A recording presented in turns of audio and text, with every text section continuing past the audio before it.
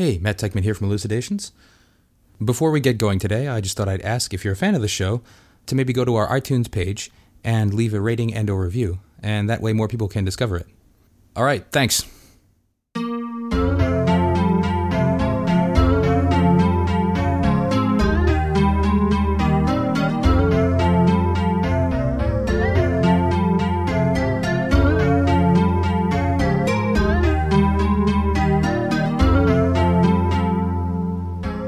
Hello and welcome to Elucidations, a philosophy podcast recorded at the University of Chicago. I'm Matt Teichman. And I'm Daniel Smith. With us today is Malte Willer, assistant professor of philosophy at the University of Chicago, and he is here to talk about non-monotonic logic. Malte Willer, welcome. Glad to be here. Okay, non-monotonic logic, that's quite the mouthful. Maybe the best way into what non-monotonic logic is, it would be to talk about what monotonic means. And so what's monotonic logic? And then I guess non-monotonic would be like the opposite of that. Yeah, so let's just start with a brief explanation of what logic is. So, in everyday life and in philosophy, we encounter a lot of things called arguments, lines of reasoning that start with certain assumptions and are supposed to establish a certain kind of conclusion. And there's an intuitive distinction between good and bad arguments. So if you've contracted the Martian flu, you're going to die within 48 hours, and the doctor tells you that you contracted the Martian flu, you have good reason to start making arrangements because the information that you have seems to give you every reason to believe that you only have 48 hours to live. So that seems to be like, an instance of a good line of reasoning. On the other hand, if we know that if we don't operate on the patient is going to die within 2 hours, and then we decide that we are going to operate on the patient, it seems a little bit of a bad conclusion to draw that the patient is not going to die within 2 hours. So that seems to be a bad line of reasoning. So there's this intuitive distinction between good and bad arguments, and logic is just nothing but the study of the methods and principles used to distinguish correct from incorrect reasoning. It's going to help us decide which types of arguments are good and which are bad. So this is what logic is. Now, so as I said, an argument basically consists of a set of assumptions, which we sometimes call premises, and a conclusion. That's the kind of stuff that you want to establish on the basis of the premises. And a good argument is then just one where the conclusion follows in some intuitive sense from your premises, or where the assumptions license the inference of the conclusion. Now, when you take your Intro to Logic class, you will, all things being equal, be presented with a monotonic conception of logic. And a monotonic conception of logic is basically just the following one. If the conclusion of an argument follows from the premises, that is, if the premises license the inference of the conclusion, then the conclusion also follows from the premises and every bit of additional information that you might think of. So intuitively, what a monotonic conception of logic is just that whatever has been established in discourse and reasoning by the information you have or the assumptions you make continues to be established in discourse and reasoning regardless of how much additional information you receive. So that's, the notion of monotonicity. And as you indicated, a non-monotonic conception of logic is then just one which denies monotonicity. That is, there may be cases in which a conclusion or a bit of information follows from a bunch of assumptions, is a good line of reasoning, but is no longer a good line of reasoning, i.e., does no longer follow if you add an additional bit of information to the assumptions that you have. So I find that a pretty puzzling idea. I feel like when I think about a line of reasoning being good, I feel like what you're saying is, well, if the assumptions are true and the conclusion follows in an intuitive sense of follows, then the conclusion's going to be true. And it seems weird to me that if you just add more information, that's going to make the conclusion no longer follow. So if I've caught the Martian flu, and we know that if you catch the Martian flu, you die within 48 hours. It just seems like I'm going to die within 48 hours. It doesn't matter if we add more information like where the flu came from or what my favorite color is. So why would anybody think that non-monotonic inferences are real or legitimate? No, good. So, I think that's right. I think one thing that one needs to recognize is that there's a very good reason for why, when we teach intro to logic, we tell people that logic is monotonic, because there's a very intuitive notion of a good argument which basically rests on the notion of truth as you've described it in your case. So a very standard conception of a good argument is one on which an argument is a good one just in case the truth of the premises guarantees the truth of the conclusion. In other words, there's just no way things could turn out so that the premises are true and the conclusion is false. And I think that's a very intuitive notion of what a good argument is. And I agree that it's very hard to see how there could be room for a non-monotonic conception of logic if that is the notion of good argument that you're working with. Because, if the truth of the premises guarantees the truth of the conclusion, how could additional information or additional facts or lack thereof have anything to do with that kind of relation? So I think one challenge is then to somehow make sense of a notion of what a good argument is that leaves room for non-monotonic logic. And, there has been a lot of work being done in that field. But I think, just one notion of a good argument that I think we can all also be happy with would, for example, be one that replaces the notion of guaranteed preservation of truth, as it were, with a notion of guaranteed preservation of, say, rational acceptance. So one way of thinking about what a good argument is just there are no way for someone to accept the premises without also accepting the conclusion if that person is rational, fully informed, etc., etc.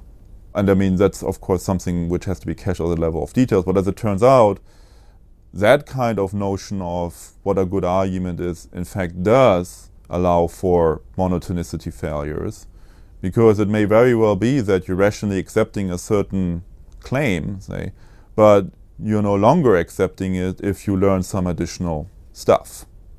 So I think one issue then is just not so much whether or not we can make sense of non-monotonic logic. I think it's pretty clear we can, though some revisions have to be made to how we think about what a good argument is. I think the question more is, why would we want such a thing as non-monotonic logic in the first place? So monotonic logic is working under a certain conception of what makes a piece of reasoning good rather than bad. And the property we've been talking about is that if you have an argument that's good, in this monotonic sense of good, then it remains good. That is to say, the conclusion continues to follow from the premises, regardless of what additional information you have. And that's a very intuitive property of a good argument. Why would we want to give that up? So, can you give us an example of an argument that seems intuitively like it's still good in some way or other, even though it lacks this property?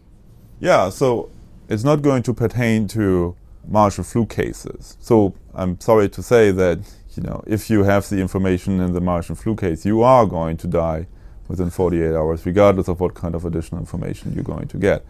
I think the motivation behind going non-monotonic pertains to a large fragment of everyday reasoning, and I think it's very important to recognize that there are quite a lot of lines of argument or lines of reasoning that we're pursuing in everyday life which seem to have a non-monotonic flavor to them as opposed to a monotonic flavor. So let me give you one classical example and then make a case that there's even more importance to non-monotonic reasoning than you might have thought. So a classical case which you might like or not like involves Tweety the bird. So suppose that you're told that Tweety is a bird. You also know that birds fly, then the information you have seems to license the inference that Tweety flies. That seems to be like a good line of reasoning. But now suppose that I give you the additional bit of information that Tweety is not only a bird, but in fact is a penguin. Then it seems no longer to follow that Tweety flies. In fact, now you have every reason to believe that Tweety does not fly because penguins don't fly. So here we have an inference, namely that Tweety flies from a set of premises, namely that Tweety is a bird and that birds fly, that is defeated by an additional bit of information, namely that Tweety is not only a bird but is in fact a penguin. So that is one specific case of non-monotonic reasoning. What is important here is that it involves what is sometimes called these defeasible generalizations, such as birds fly. So statements that have an air of truth to them, that seem to also license certain kind of inferences, but allow for exceptions. And that is one of the classical motivations for going non-monotonic, namely that you are able to give a logic for inferences that are licensed by defeasible generalizations.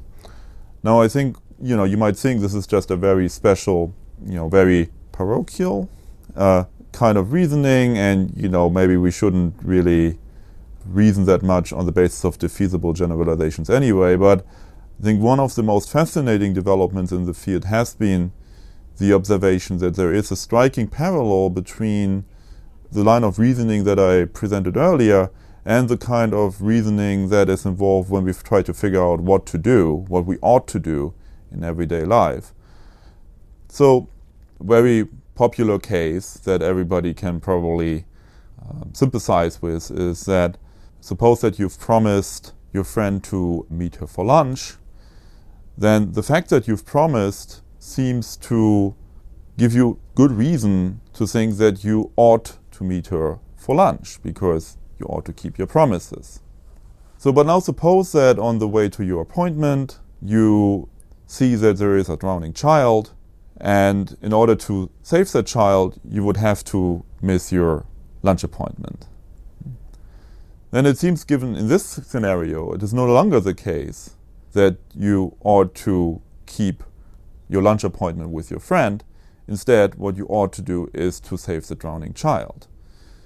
So what we have here is one of these cases which involves what we might call prima facie obligations, right? The fact that you promised to meet a friend for lunch, together with general normative principles like you ought to keep your promises, we, I think, can all agree is true, seems to license a certain inference, namely the inference to the conclusion that you ought to keep your appointment. So you better get going. But if I give you an additional bit of information, namely that there is a drowning child, and in order to help that drowning child, you have to miss your appointment or you can't do both, it seems that this kind of additional information defeats the inference to the conclusion that you ought to keep your lunch appointment. Instead, what you ought to do is not keep your lunch appointment and instead save the drowning child. So the point being here is that there is, like an interesting parallel here between kind of reasoning with defeasible generalizations that originally motivated non-monotonic logic, and the kind of reasoning with obligations that has kept ethicists off the streets for a while, namely kind of reasoning with prima facie obligations, which are to some extent defeasible obligations.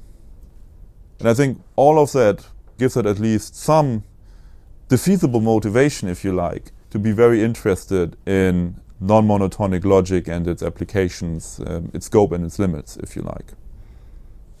Okay, so in both the Tweety is a bird case and in the lunch date interrupted by drowning child case, it seems like part of what's going on is that we make these generalizations and then the world complicates them for us.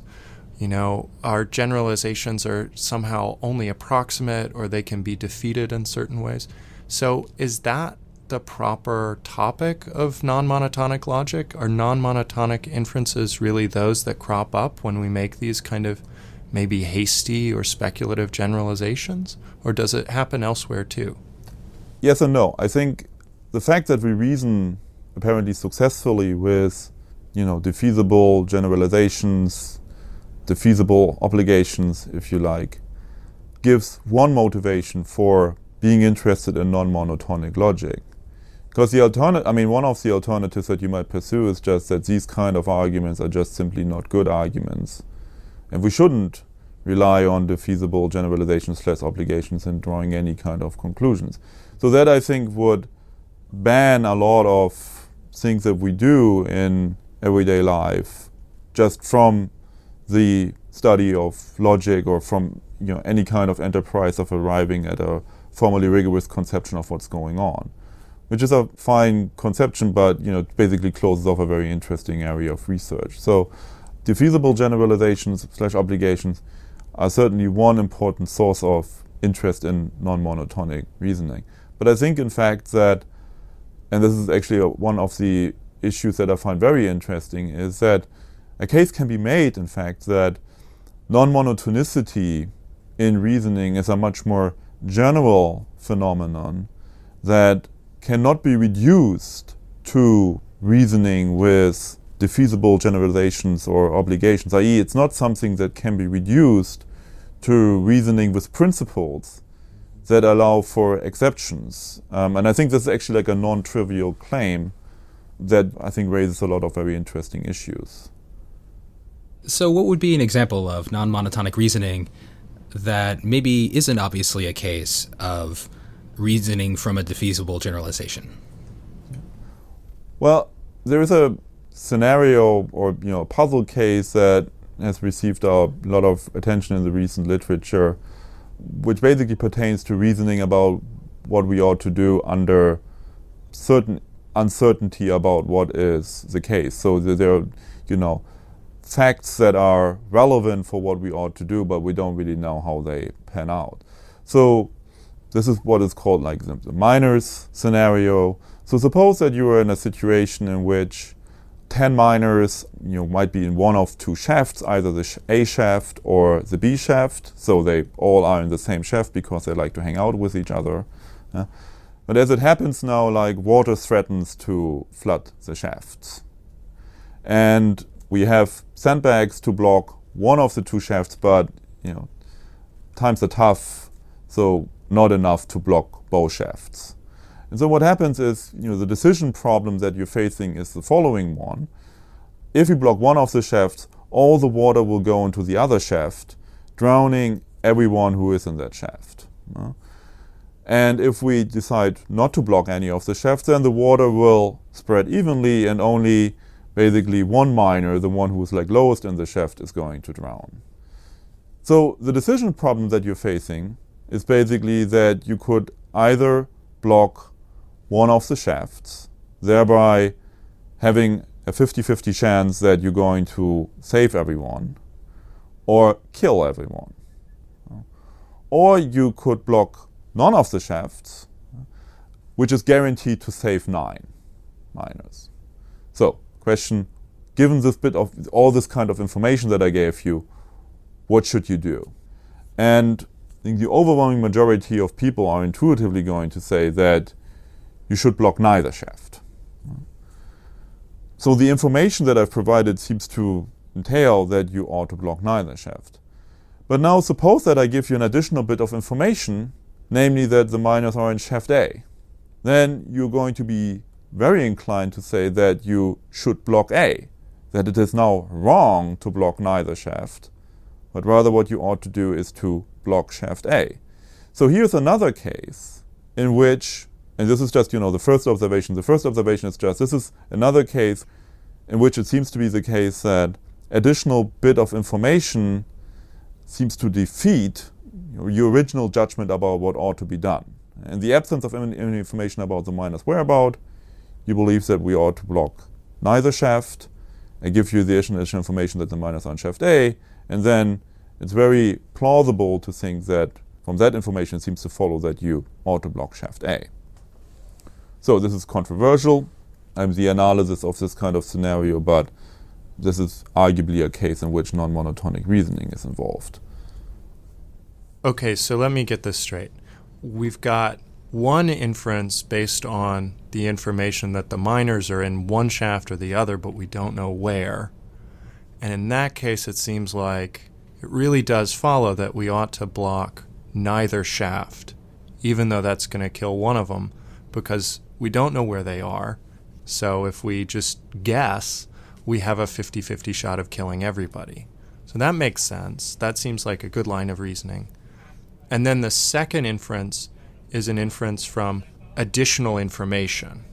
And it seems like the conclusion that we ought to block neither shaft no longer follows once we're told where the miners are. And so this is a case of non-monotonic reasoning because it lacks that property we were talking about before. Namely, when you add information, the conclusion no longer follows. So it's non-monotonic. Yes, that is, I think, a very intuitive perspective on the issues involved, though, I should add that a lot of discussions have happened about this kind of scenario, which may highlight other ways of looking at the issue. So it's not uncontroversial, but it is certainly an intuitive perspective on the issues involved. And I think what is worth highlighting about this case is that if you believe that there is some non-monotonic reasoning involved, you're going to have very hard time reducing or categorizing this non-monotonicity phenomenon as just another case of reasoning with principles that allow for exceptions. And here's why. So suppose that you just wanted to reduce the scenario to the case we just discussed earlier with the lunch appointment. There we basically, what was going on was that you had an obligation to meet your friend for lunch unless you happened to run into an exceptional circumstance, namely one in which missing your appointment is necessary in order to fulfill a more pressing obligation, say. So that clearly is not what's going on in the minor scenario that we discussed. We can't say you ought to block neither shaft unless they are an A, and that we ought to block neither shaft unless they are in B, because we also know that they are an A or in B. So if you wanted to reduce this to just another case of where an obligation holds unless you're in an exceptional circumstance, the scenario is described in such a way that you're guaranteed to be in an exceptional circumstance, namely that the miners are an A or an B. So then you would really have a hard time explaining why on earth the obligation to block neither shaft should hold in the first place. And I think, there are two possible reactions to that. The one is, well, that just shows that actually non-monotonicity is not involved in the scenario in the first place, because I want to think about non-monotonicity as something which is grounded in exceptional circumstances. Another, what I take to be more interesting option, is that we start considering the possibility of non-monotonicity being a much more broader, widespread phenomenon in everyday discourse and reasoning, and especially in reasoning about what ought to be done, than what is allowed if we were just to think of non-monotonicity as being the kind of stuff that happens when we reason with principles that allow for exceptions. So I think a much more interesting option is to look for a broader conceptual foundation for the phenomenon of non-monotonicity in discourse and reasoning. So if non-monotonic reasoning is really concerned with something more general than just reasoning in the light of defeasible general principles, what is that more general thing? What's the phenomenon that we're really trying to get at when we look at non-monotonic reasoning? Yeah, so I think a very simple conceptual driver behind non-monotonic logic or non-monotonic reasoning is that the goodness of an argument is not only sensitive to the presence of information, as you have it in classical logic, but also to the absence of information. And I think, that's a very cute idea. And, so one way in which an argument may be good because certain information is absent is because I haven't given you any information indicating that you're dealing with an exceptional scenario. So that's why you can conclude that Tweety flies from Tweety is a bird and birds fly, because I don't give you any information that we're having an exceptional circumstance. Once I give you the information that Tweety is in fact an exceptional bird, namely a penguin, the information no longer follows. So, and similarly in the lunch date scenario, the idea is that you ought to keep your lunch appointment as long as I don't give you any information, additional information to the indicating that you are in an exceptional situation, right? So one way in which, say, deontic reasoning may be sensitive to the absence of information is because we're reasoning with norms that allow for exceptions. So i.e. that license certain claims about what you ought to do unless you are in an exceptional circumstance. But I think it's very intuitive that there are cases in which deontic reasoning is sensitive to the absence of information in other ways. So the minor scenario seems to be just one of these cases.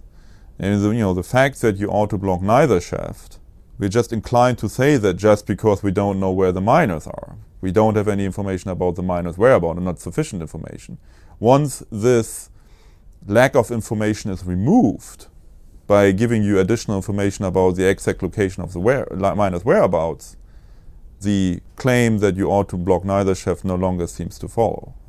So I think the general strategy of inquiry that I would propose is to really take this idea of non-monotonicity as just claiming that good arguments are also sometimes sensitive to the absence of information, and consider the variety of how deontic reasoning may be sensitive to the absence of information. So one reason why that is that because norms are defeasible in the sense that they allow for exceptions.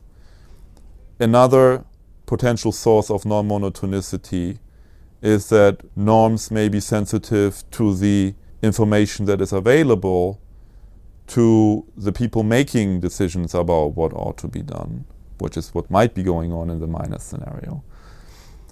And another potential source, which we haven't really explored here, but I'm just putting out there, is that certain obligations that you have may entail other obligations unless these obligations are violated. So that goes back to this famous slogan from Chisholm that our misdeeds may have a lot of very interesting implications. Among other things, they may create other duties that haven't existed before we met misdeeds, maybe the obligation to apologize. And they may also turn certain obligations into wrong things to do. So I think that is another potential source here, even though, we haven't really explored that in here. But a really worthwhile project is then to consider the variety in which norms and obligations in everyday life are sensitive to, if you like, the absence of information for their applicability. So one way of getting a more broader conception of non-monotonicity in reasoning about what we ought to do is to become clearer of the variety in which everyday norms and obligations depend on the absence of information in their applicability. Why do you think it's important to get clear about the way the principles behind our moral reasoning work, and in this particular method, right, this sort of formal logical approach, and characterizing various kinds of reasoning in pretty precise ways, and looking at, what do these various examples of failure of monotonicity have in common, and what can we learn about reasoning from that? Why do you think it's important to study these things? So I think it's uncontroversial that non-monotonicity is a very important aspect of everyday human reasoning.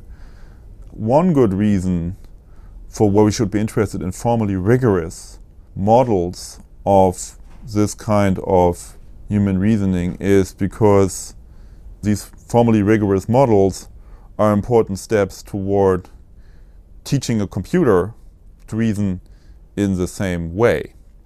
So I think it is an important contribution to making progress towards artificial intelligence.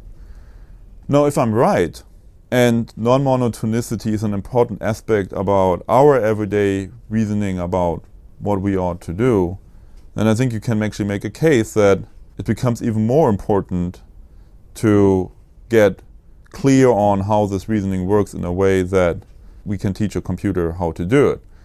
Because, let's be honest, artificial intelligence, powerful artificial intelligence, is going to happen sooner rather than later. And if Terminator Skynet is any guide, and we have really, really strong interests in the product being at least somehow able to reason about what ought to be done in a way that is, similar to the way we do, because otherwise, things might actually turn out to be very enjoyable and with very enjoyable accents, but not too good for the creator's well-being. Malte Willer, thanks so much for joining us, and we hope that you'll be back in a later episode to save us from the robot apocalypse. I'll be back.